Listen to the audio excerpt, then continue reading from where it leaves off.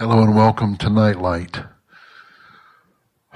We're still delving through the issue of justice and righteousness, and the more we study, the larger the subject gets.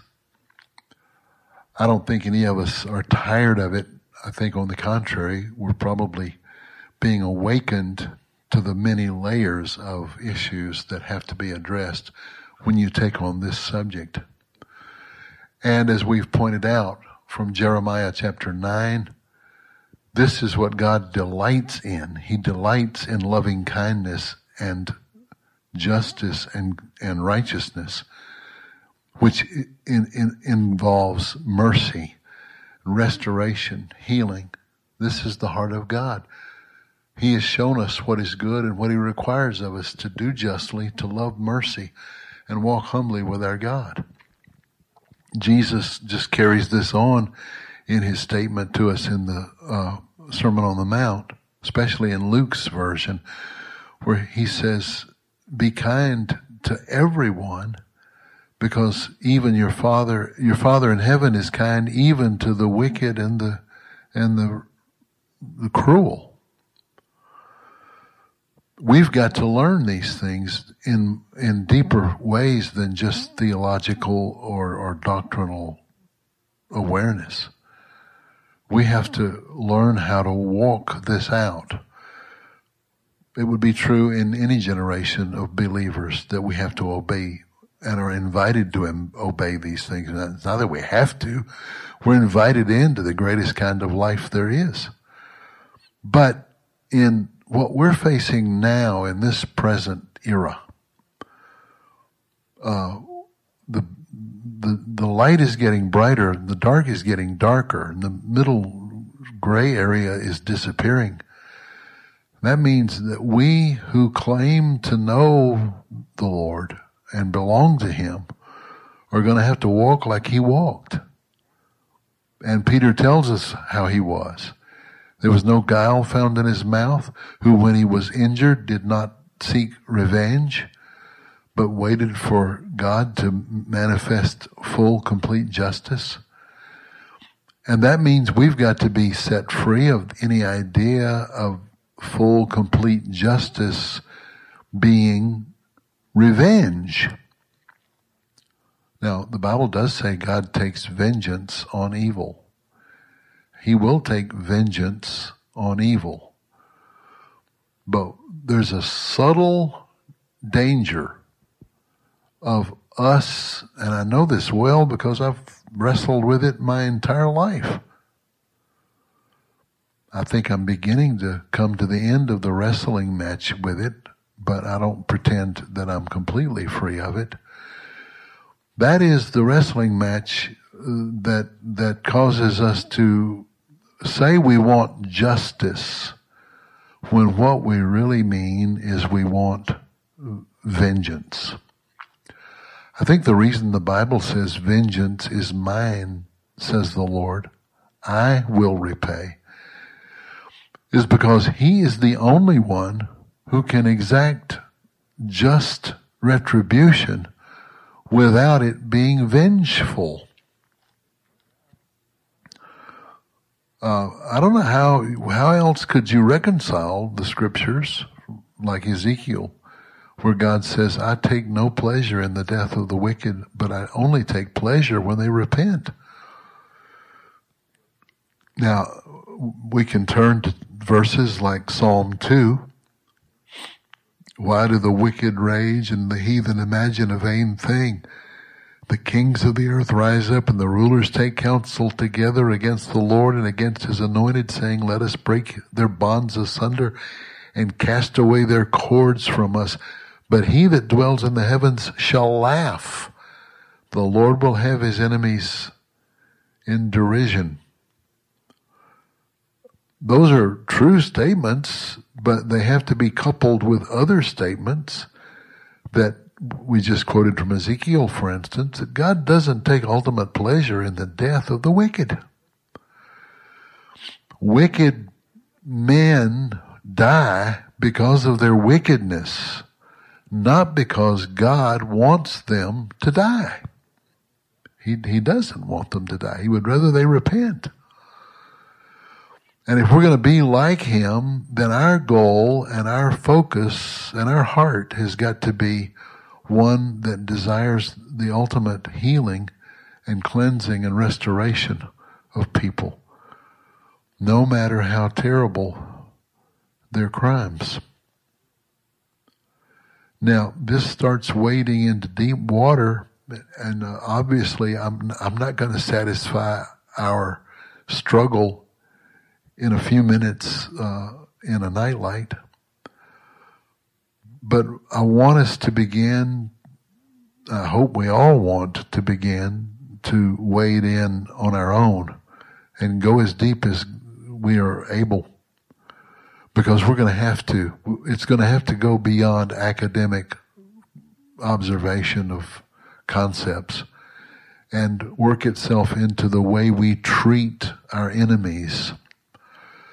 Because all through Scripture, justice is not just balancing the books. In fact, a thorough study of Scripture, as we've already previously looked at in several occasions, doesn't have much to do with balancing the books. It has more to do, biblical justice, mishpat, has to do not with balancing the books, an eye for an eye and a tooth for a tooth. The whole purpose of the eye for an eye and tooth for a tooth, the lex talionis, the law that so many misquote because they don't understand it. It was not meant to get somebody else's tooth because your tooth got knocked out, and that somehow balances things. How does that balance anything? The law of an eye for an eye and a tooth for a tooth should be more properly translated and understood. No more than an eye for an eye. No more than a tooth for a tooth. It was not meant to balance the equation, as I just said. Taking your tooth because you knocked out my tooth just makes both of us toothless. It doesn't balance anything. But at least keeping me from taking all your teeth because you knocked out one tooth keeps the toothlessness from getting totally out of hand. All the ancient pagan cultures, you steal my cow, I kill your children. That was the mindset there. And that shows up in our hearts, doesn't it? If you'll be honest, under certain circumstances, that will show up in you and in me. I better talk more about me than about you. I just know that in my own heart, there's this rage that wants to rise up sometimes against what I perceive as evil, and it is evil usually. But I find myself wanting to bring retribution in a way that is unholy, ungodly. That's usually because, I think it's always because, there's sin in us we haven't been honest about and haven't dealt with. That's illustrated really in a kind of a painfully poignant and clear way when Nathan the prophet comes before David. And Nathan says to David, after he has sinned with Bathsheba and murdered Bathsheba's husband, arranged for his murder, which is the same thing. And Nathan says to David, who thinks it's all covered up, David, there's a man in your kingdom who has suffered injustice by his neighbor. And David said, what is this injustice? And Nathan says, the man only had a little lamb. That's all he had. He loved it, cherished it. His neighbor had company coming, and rather than kill one of his own fatted calves, he went over and took his neighbor's one single lamb and killed it. What should be done with the man? And David responded, he should be killed. But the law of Moses did not require that someone be killed for stealing an animal, it required that the animal be restored fourfold, which again would not, in this case, do justice, but it would be a mitigated justice because there's not equality of justice by killing a man for stealing a sheep, even a beloved sheep. But the point is, Nathan points his finger in David's face and says, "You are the man." And I believe that David's rashness and his quickness of wanting to call down ultimate, extreme punishment on this man was because of David's own undealt with sin and the arrogance and pride of covering that sin and thinking that it was all covered up. So when, maybe I just better speak for myself, not put it on you, but when I find myself bristling over some news item or some report of some dread tragedy that has been perpetrated by the hands of wicked people, and I hear myself in my head saying something with regard to what kind of punishment for them is too good for them, I've learned, I haven't learned it well, and it's a recent thing I've learned, but in the last few years I've learned to stop and say, okay, where is it in me that there's some undealt with sin that causes me to want to play God in this scenario and bring not just equal justice under the law down upon someone's head, but to really punish them in extreme ways. Listen, maybe it's just men that have this struggle. I think I've mentioned once before, watching movies like Taken, which I think affects me more than it would a person maybe who doesn't have a daughter. But Taken is about a man whose daughter is taken by evil people, kidnapped. They don't know that they've kidnapped the daughter of a man who has a capacity to hunt them down and kill them without his blood pressure even going up or his heart rate even speeding up. And there's a very satisfying moment in the early part of that movie, satisfying on an emotional level, when he says to one of the kidnappers over the phone, "You don't know me, but I have certain talents, and I will find you, and when I find you, you will not live through it." That's extremely satisfying, except for this one point. As I'm watching it, my heart rate is going up, and my angry energy is going up. It's almost like what you could call justice pornography. It's a stirring up of illicit emotions that doesn't produce a righteous result, just like pornography does. And in a culture where justice doesn't seem to happen very often, justice as it is defined by fallen man, the satisfaction of retribution against wrongdoing. That's how we define justice in our vernacular, and it's not a biblical definition. It's a human, fallen definition. It's a necessary fallen definition, as I'll probably refer to more in a moment. Culture can't exist without there being the wielding of the sword, according to Romans chapter 13. I'm not a pacifist. I don't believe that there is no place for just retribution as exhibited by the sword of justice. And there's obvious scripture for that. And I've had a lot of conversations with people over the years who are godly people, more godly to me than I am, and wiser than I am, but yet with all due respect to them, they've never been able to give me a satisfactory answer from their pacifist point of view. What is supposed to be done about the out of control, wicked person who is destroying people right and left, whether it be a Nazi regime or a serial killer?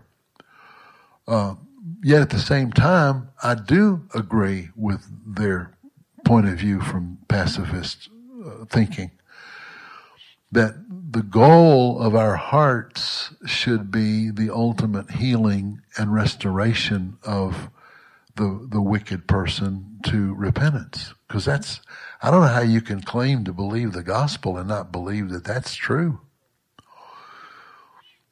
And so that brings me to something I want to stir up in our thinking in the time we've got here. And I've told you all along, especially the last couple of sessions, I'm not going to give you a lot of answers. I'm going to stir up a lot of questions. Not because I'm purposely trying to cause you problems, but it's just the nature of the subject matter. These are not subjects you can just have A, B, black, white, 2 + 2 = 4 simplistic responses to. Like an eye for an eye, a tooth for a tooth. It just doesn't work. Not if you want true justice. And I said retribution justice is the way we tend to think of justice, is not biblical. And it doesn't work. It may work if your goal is to slow down the progression of evil and keep it from taking over. But it doesn't work if your definition of justice is peace, blessing, restoration, forgiveness, healing, wholeness, shalom, which is the biblical definition of justice, as we have pointed out in previous times together on this subject. So I want to look beginning today in Romans chapter 8, verse 2, where Paul talks about two kinds of law. He says, the law of the Spirit of life in Christ Jesus has set me free from the law of sin and death. There's two manifestations. You know, Paul uses the word law several different ways, and that really confuses us. It's pretty difficult to sort through if you understand the Greek different meanings and different shades.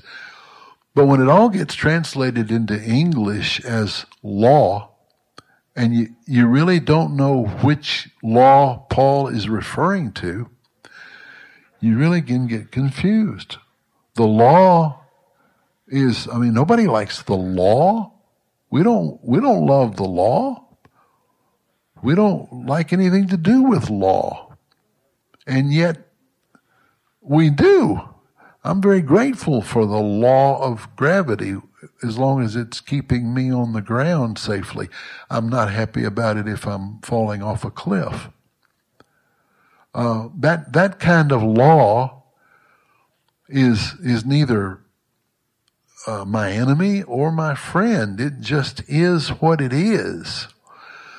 So there's one kind of law that Paul refers to in places where he's obviously talking about the eternal principles of reality, that it doesn't matter what your political or religious point of view may be, reality is not going to alter itself to accommodate your likes or dislikes.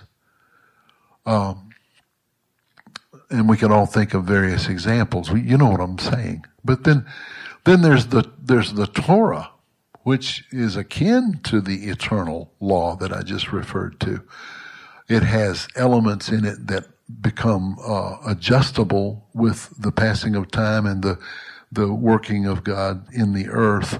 so that we're not so much concerned about certain aspects of Torah today, obviously, as Israel was under their dispensation. But Torah is not legalistic. Torah is guidance. Torah is parental.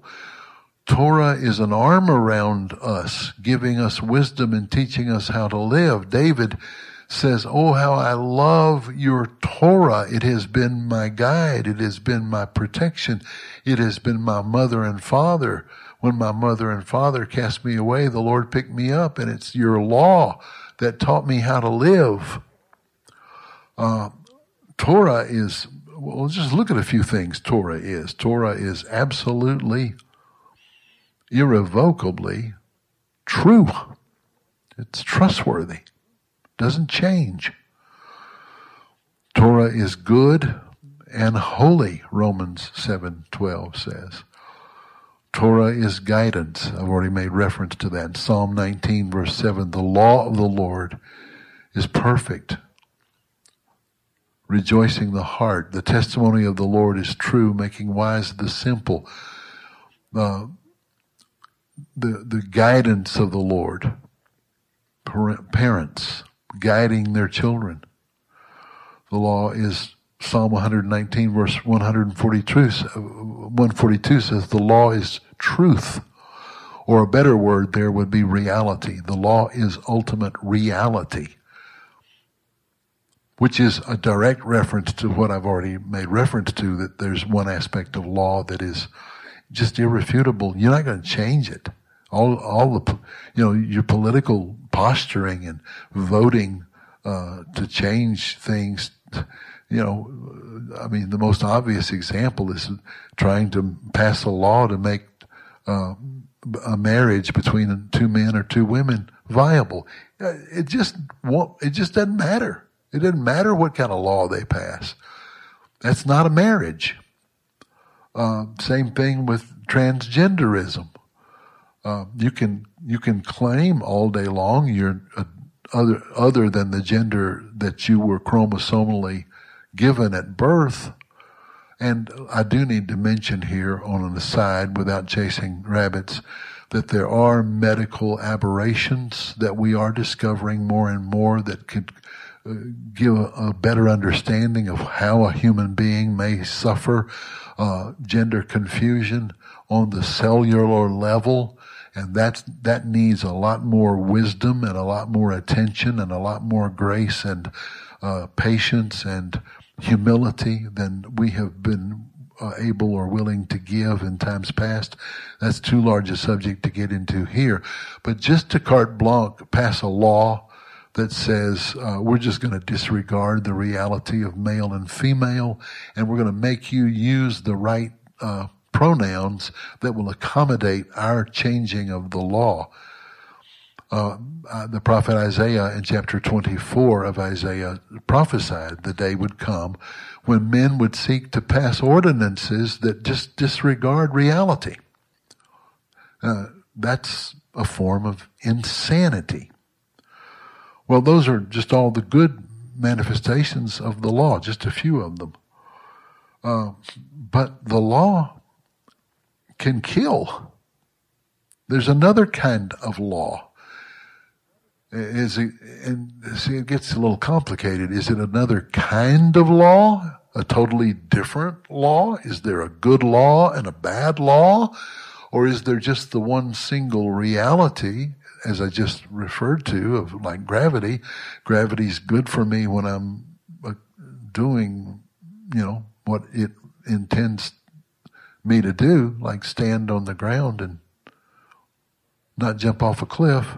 Is it bad when I fall off the cliff? No, it's not bad.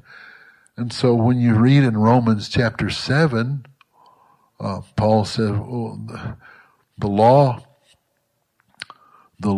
made it possible for me to understand myself. I wouldn't know what coveting was if the law had not told me, don't covet.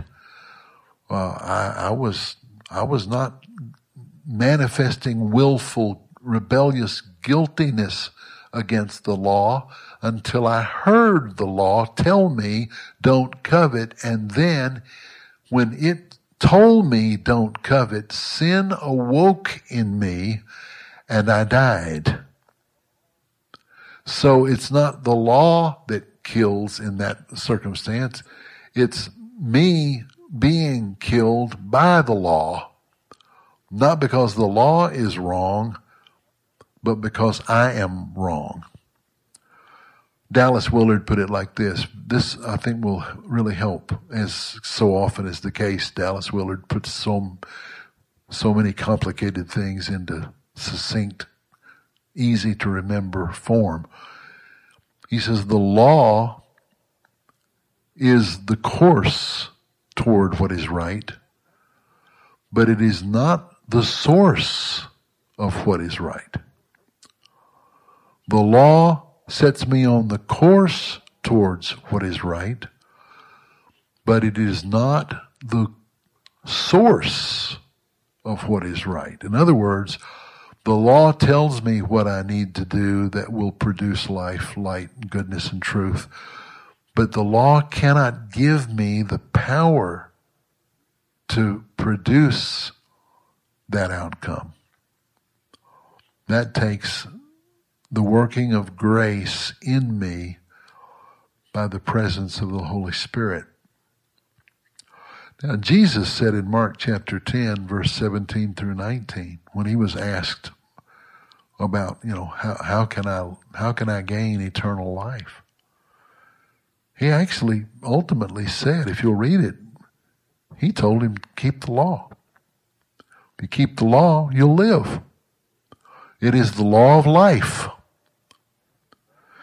Then later in Matthew chapter 23, verses 1 and 2, he says to the people, do what the scribes and the Pharisees tell you what to do, because they sit in Moses' seat and they tell you what's right, but do not do what they do, because unless your righteousness exceeds the righteousness of the scribes and Pharisees, you'll never enter the kingdom of heaven.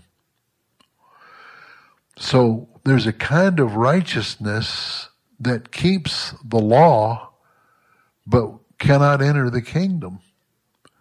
And then there's another kind of righteousness that exceeds the law of the scribes and Pharisees. And it satisfies the heart of God in a way that the other law-keeping doesn't. So, see, there's lots of elements to this. Every one of the things I've just introduced here for a few minutes it requires a lot of study. 2 Corinthians chapter 3, verse 6, Paul says the letter of the law will kill. And in that context, it's just my opinion, I don't think Paul is referring there to the good law that will kill you when you disregard it. If I disregard, forgive me for boring you with the same repetitive example. If I disregard electricity and grab a hot wire, the electricity is not frying me because it's angry at me and it's a bad law. I'm not even being fried because I'm a bad person necessarily. It's just the law of electricity that's doing what it does, and it's producing in me what it produces. The good law of God, the Torah of God, you shall not kill, you shall not steal, you shall not covet, you shall not commit adultery. To disregard that law brings death. That's the curse of the law in Deuteronomy chapter 28. Those terrible, this is what will happen to you if you disregard me. God is not saying that in a vengeful way. He's describing reality. This is the way it will unfold if you disregard what I've told you. But I think when Paul makes reference to the law, the letter of the law killing, I think, I may be wrong, but I think he's talking there about a slightly different manifestation. I think there he's talking about us using the letter of the law to destroy people. And that has a very ominous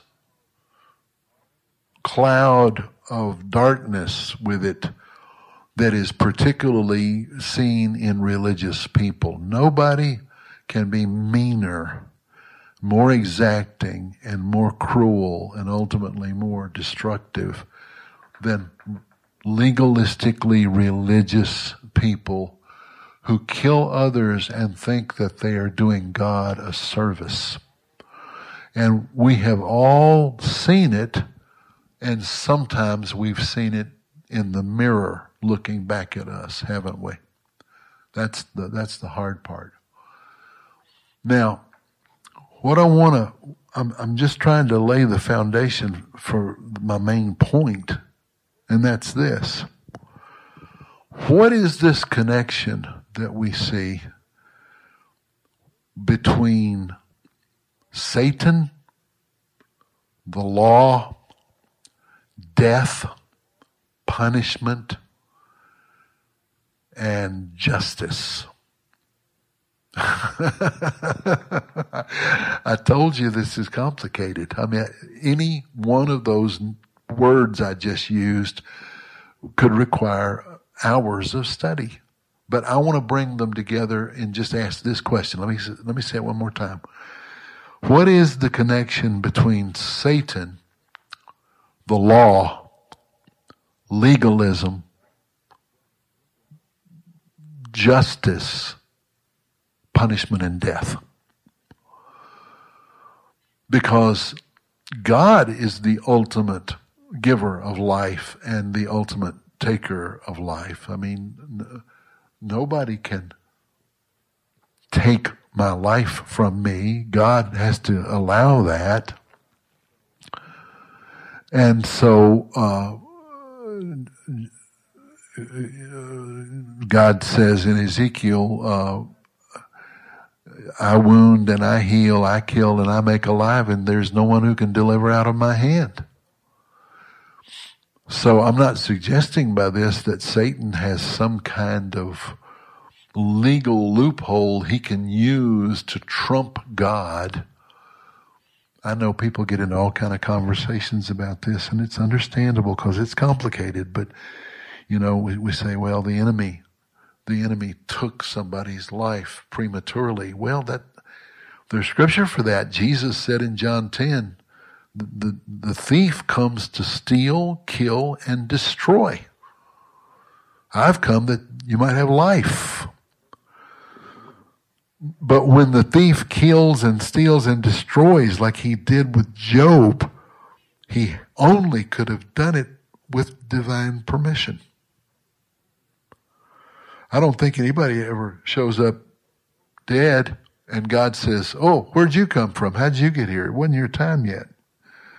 You know, I mean, when you got to think these things through and think how silly we are sometimes in the way we try to interpret mysteries. They're mysteries.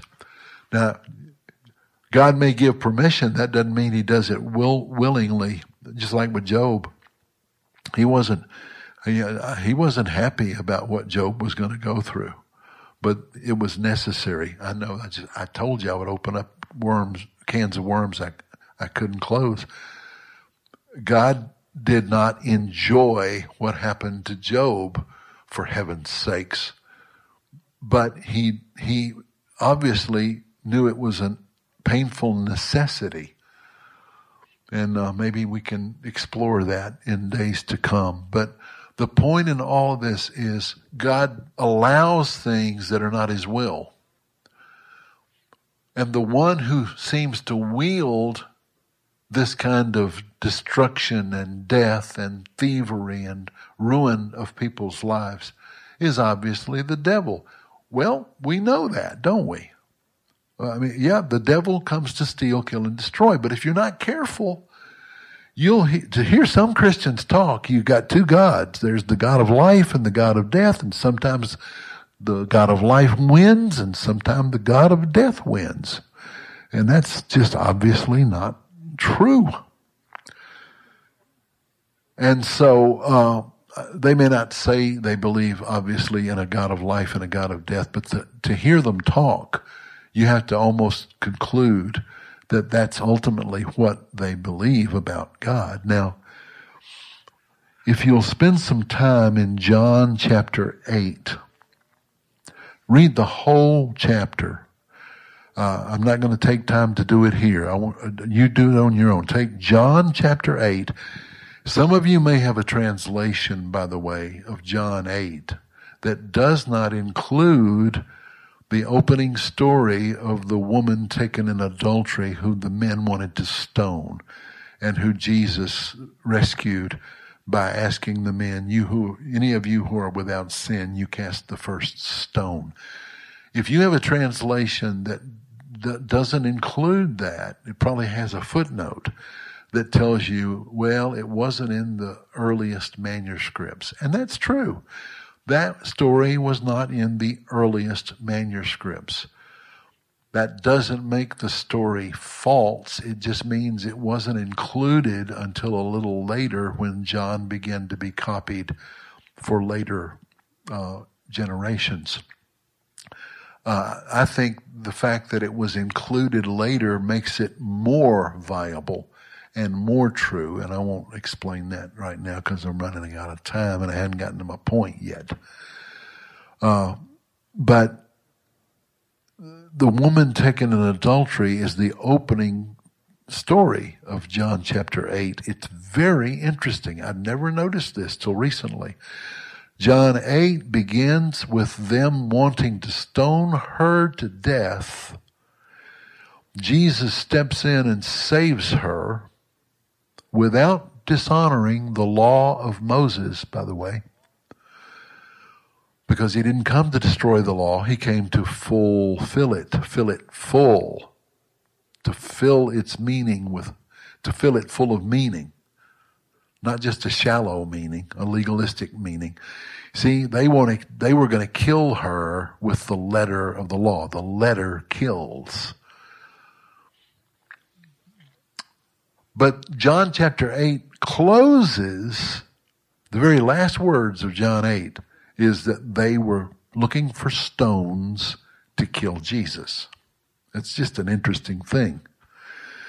Well, in between the stones they wanted to kill the woman with and the stones they wanted to kill Jesus with is a long conversation between the legalists and Jesus.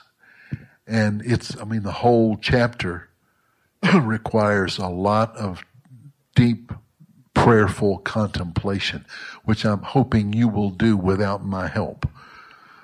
But one of the things I want to draw your attention to in this moment together is that Jesus makes a statement about murder and about death. And he's doing it in a context of legalistic religious people. And in Israel, of course, legalism and religion went hand in hand because of the structure of their moral code and the way they functioned as a society. We've got our own versions of it, whether it's secular court or religious court, and that's too big a subject. Everything's too big a subject to unpack. But I hope you get the flavor of what I'm driving at here. There is a spirit of murder that wears a clerical collar, so to speak. There is a religious killing of people. It hijacks the good and right and holy law, twists it for purposes of unholiness and cruelty in the name of God. And does more evil in that than it would be without any religious aspect at all. I mean, I'm not saying anything we don't all know, really. I mean, one of the complaints of the atheist is that there's been more murder done in the name of religion than in any other force. Well, that's not exactly true unless you're honest enough to admit that secularism and communism, and more particularly Marxist communism, Marxist-Leninist communism, Mao Zedong communism, has killed more people, and it's atheist. It's killed more people, arguably, than any other movement. Hitler was not a Christian, for heaven's sakes. He was not a spiritual being in the sense that he had some kind of twisted idea of God. He was a worshiper of the chthonic spirits of Germanic occultism. So he wasn't necessarily an atheist, but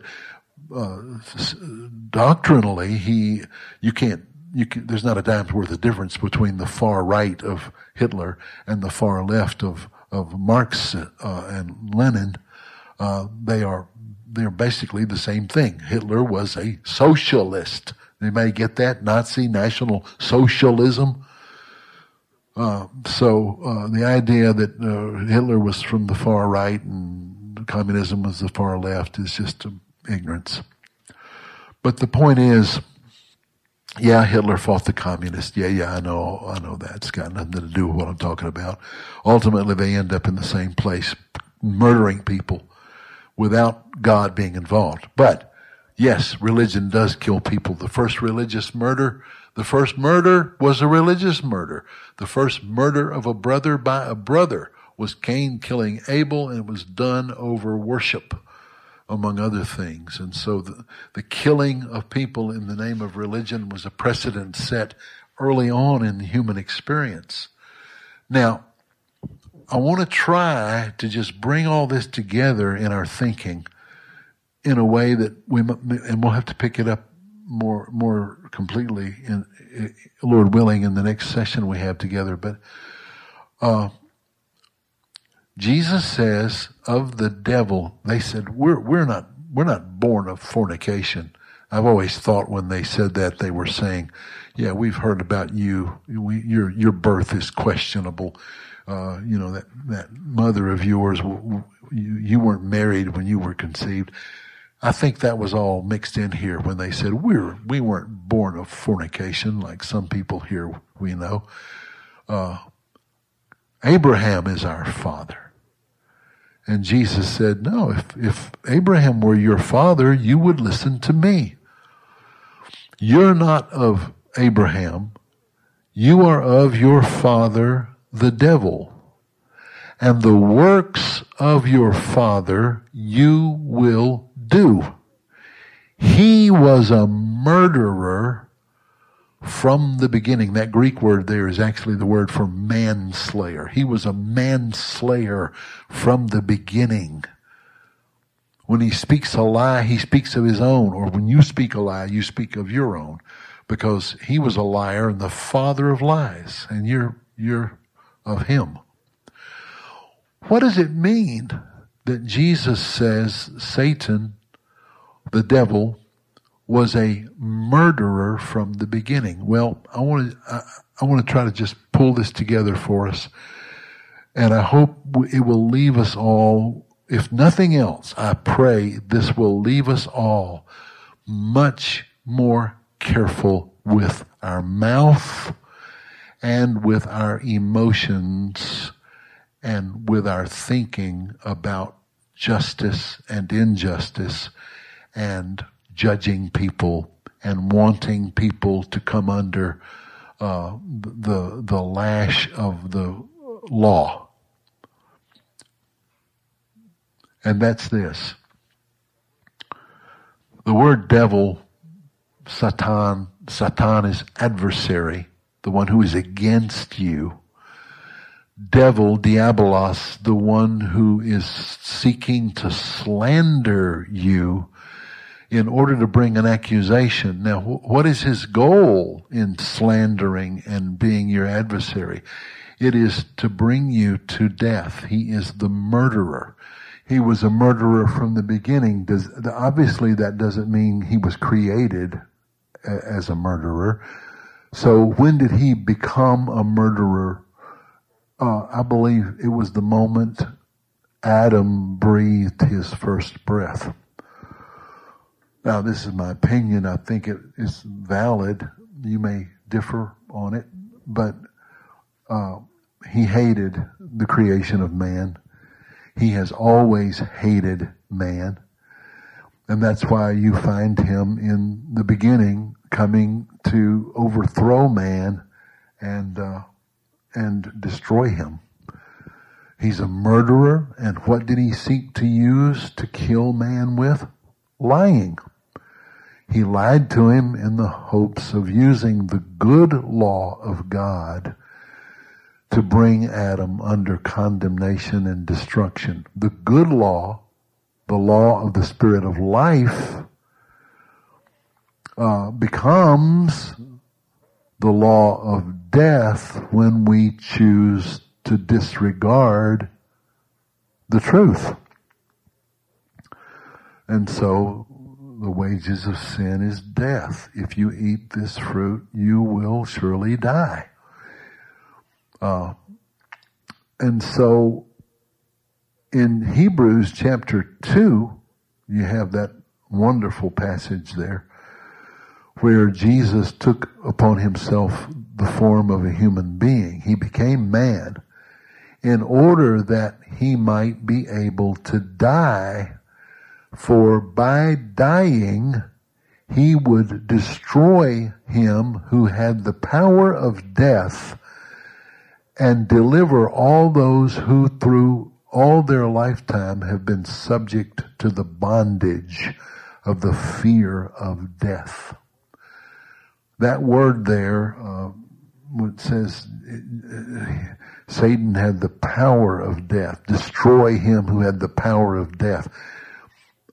Don't misunderstand that to mean he had the power of death. He took it away from God, and he held the power of death until Jesus could come and snatch the keys to death, hell, and the grave away from him. That I've heard sermons that paint pretty vivid, imaginative pictures of all of that. Let's get one thing super, super straight. God is never at the mercy of any creature wondering what he's going to do about what that creature has done. God is never scratching his head. God is never holding his hat in his hand. God is never saying, what are we going to do now? And so the word there in Hebrews chapter 2, the power of death, is actually you could translate it, Jesus took from him the effectiveness of death. He destroyed, he made him of no consequence. You could translate it that way. He made the devil of no consequence. The devil really has no longer any issue. Was he of any consequence before Calvary? Well, yeah. And so at Calvary, Jesus destroyed principalities and powers. The word destroy there doesn't mean he made them cease to exist. He caused them to lose their ability to wield dominant ultimate control over the futures of men. That's just another can of worms I'm opening that I can't close, but he struck the devil he made him of no consequence ultimately, and took the keys of death, hell, and the grave. That's the idea there. We could spend the whole time together just on that, but here's my point. Why then does the devil still wield what seems to be the power to destroy people? It has to do with whether the people believe the lies or not. It has to do with the lying. Now, we've only got a few minutes left, and I'm just getting to my main point that I wanted to get us to. When we slander, when we think judiciously, and when I use the word judicious can be a good thing, and to think judiciously means to think with good, clear judgment and right wisdom. But maybe a better word I should use would be litigious. When we think legalistically, we're litigious. We want to litigate. Paul says to the Corinthians, how can you Corinthians who know the Lord, who are going to one day sit in judgment over angels, take each other to law court and argue your case before a legal court system? How can you do that? Paul was just amazed that they would do such a thing. Jesus says in Matthew chapter 5, when you're walking through life together and you end up in a conflict with somebody, agree with your adversary quickly. Obviously, the word adversary there doesn't mean the devil. It's the same word. Agree with your diabolos. Here it means whoever's mad at you, whoever's upset at you. What Jesus is saying is your first reaction should never be, well, you're going to give me trouble, I'm going to give you trouble. You're going to mess with me, I'm going to mess with you. You're going to fight me, I'm going to fight you, by golly, and you will end up, Jesus says, you will end up being taken to the magistrate, and the magistrate will take you to the judge, and the judge will find in favor of your enemy, and you will end up in prison, and you won't get out of the prison until you've paid the last farthing. I don't think Jesus is saying no matter what the situation is, you're going to lose and you're going to end up going to jail. He's saying no matter what you do, if this is your attitude, you will end up in a court of torment. Because the reason I say that is because in Matthew 18, when he tells the story of the man who would not forgive the debt, remember the man who had the large debt and it was forgiven him? But then he went and found a guy who only owed him $25, and he grabbed him by the throat and said, "Pay me what you owe me." And the guy said, "Please have mercy, and I'll pay you." And the guy wouldn't have mercy, but he threw him in the court, or took him to the law court, had him locked up.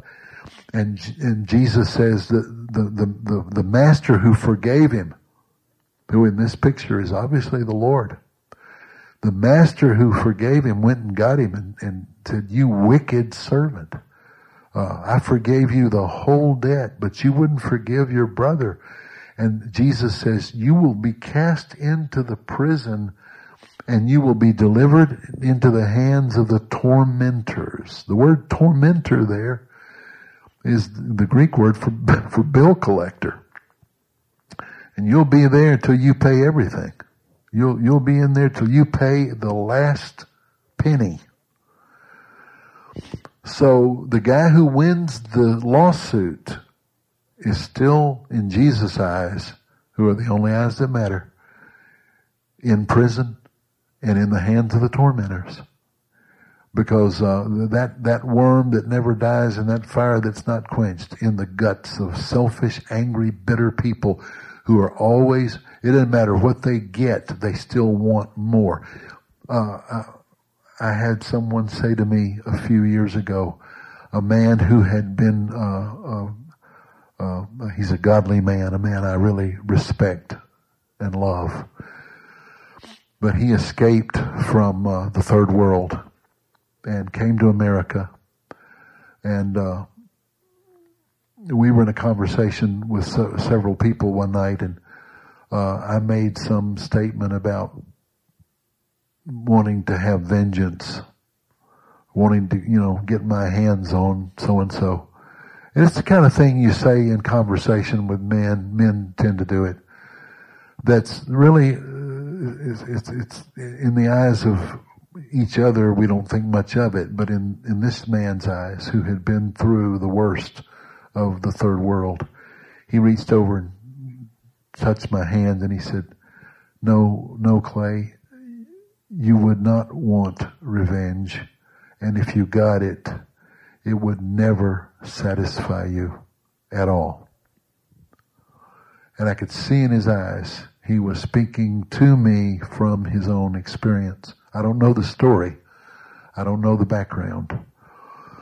And I was saying what I was saying in kind of a conversational chit-chat way, but he called me short on it, and I'm glad he did, because Jesus said, watch over your mouth. Watch over what comes out of your mouth, because what comes out of your mouth is coming out of your heart. And if you're just saying it conversationally, and then later you say, well, I didn't really mean it. You did mean it, or it wouldn't have come out of your mouth. You'll give account in the day of judgment for every idle, meaningless word you say. So there are no meaningless words.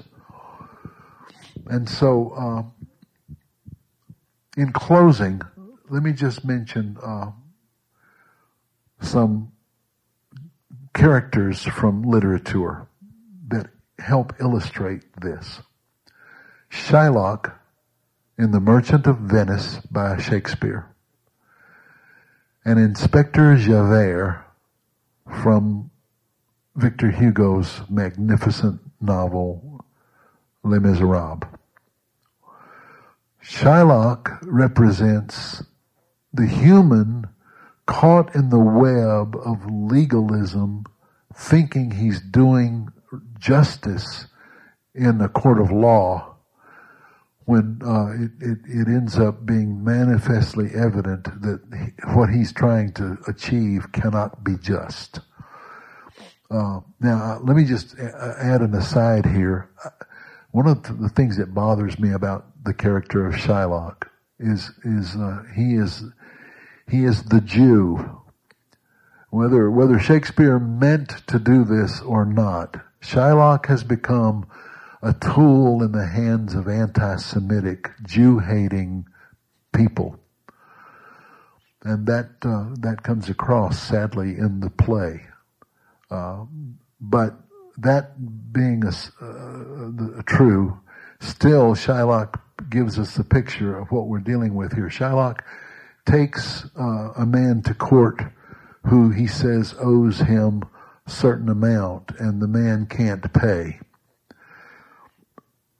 And Shylock demands that payment be given him by cutting off a pound of the man's flesh.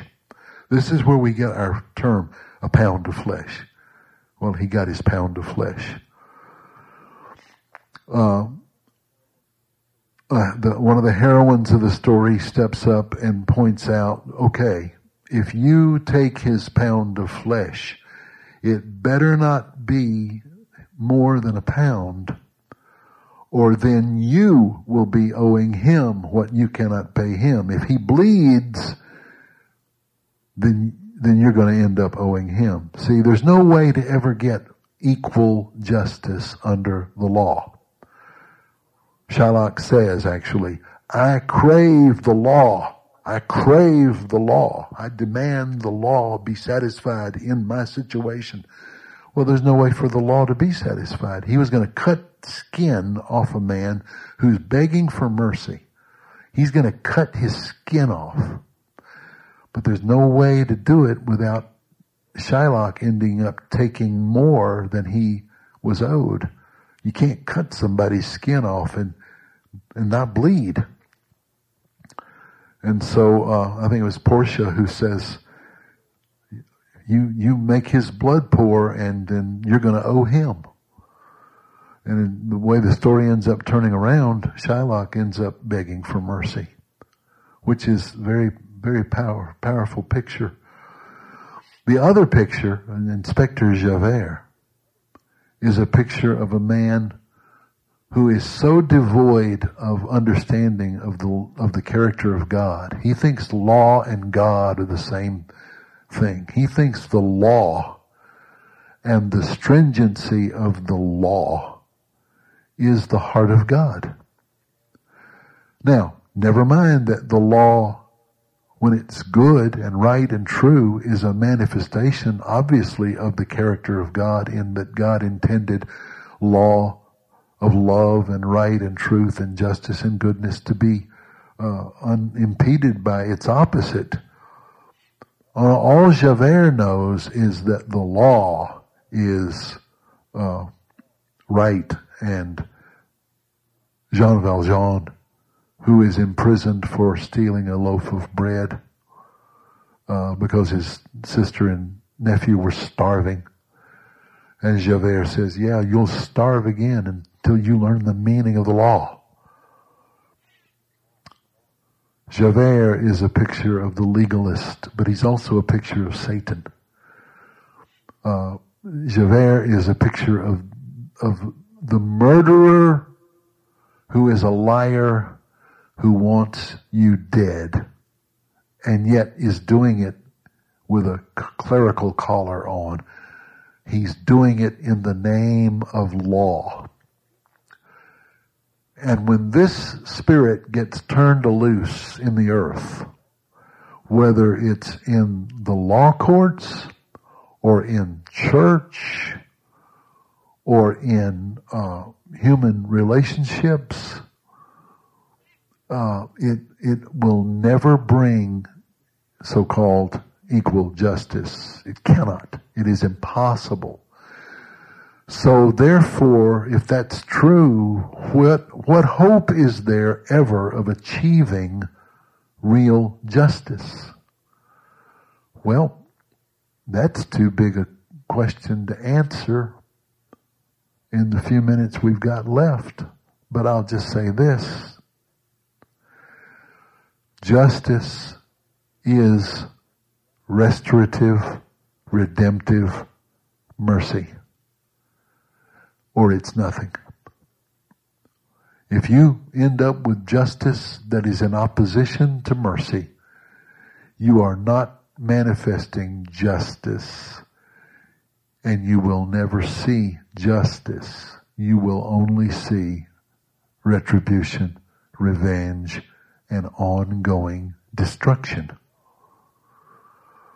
The cross is the place where justice and mercy become one.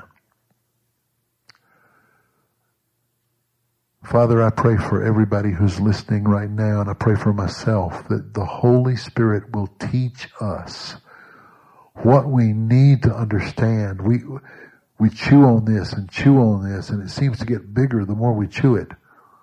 But Lord, at some point we can digest it and it will become true. Because you said in your word that you would write your laws upon our hearts so that we will do them. And when we are living the law, there need not ever be any battle in us between justice and injustice. We will not expect justice from others, but we will give justice. And justice is no longer retribution, but loving kindness, tender mercy, and that which produces life. Help us, Father. Teach us what we cannot ever know just by studying it. Let it become your living word in us. For our sakes, for the sake of our families, for the sake of the world we live in.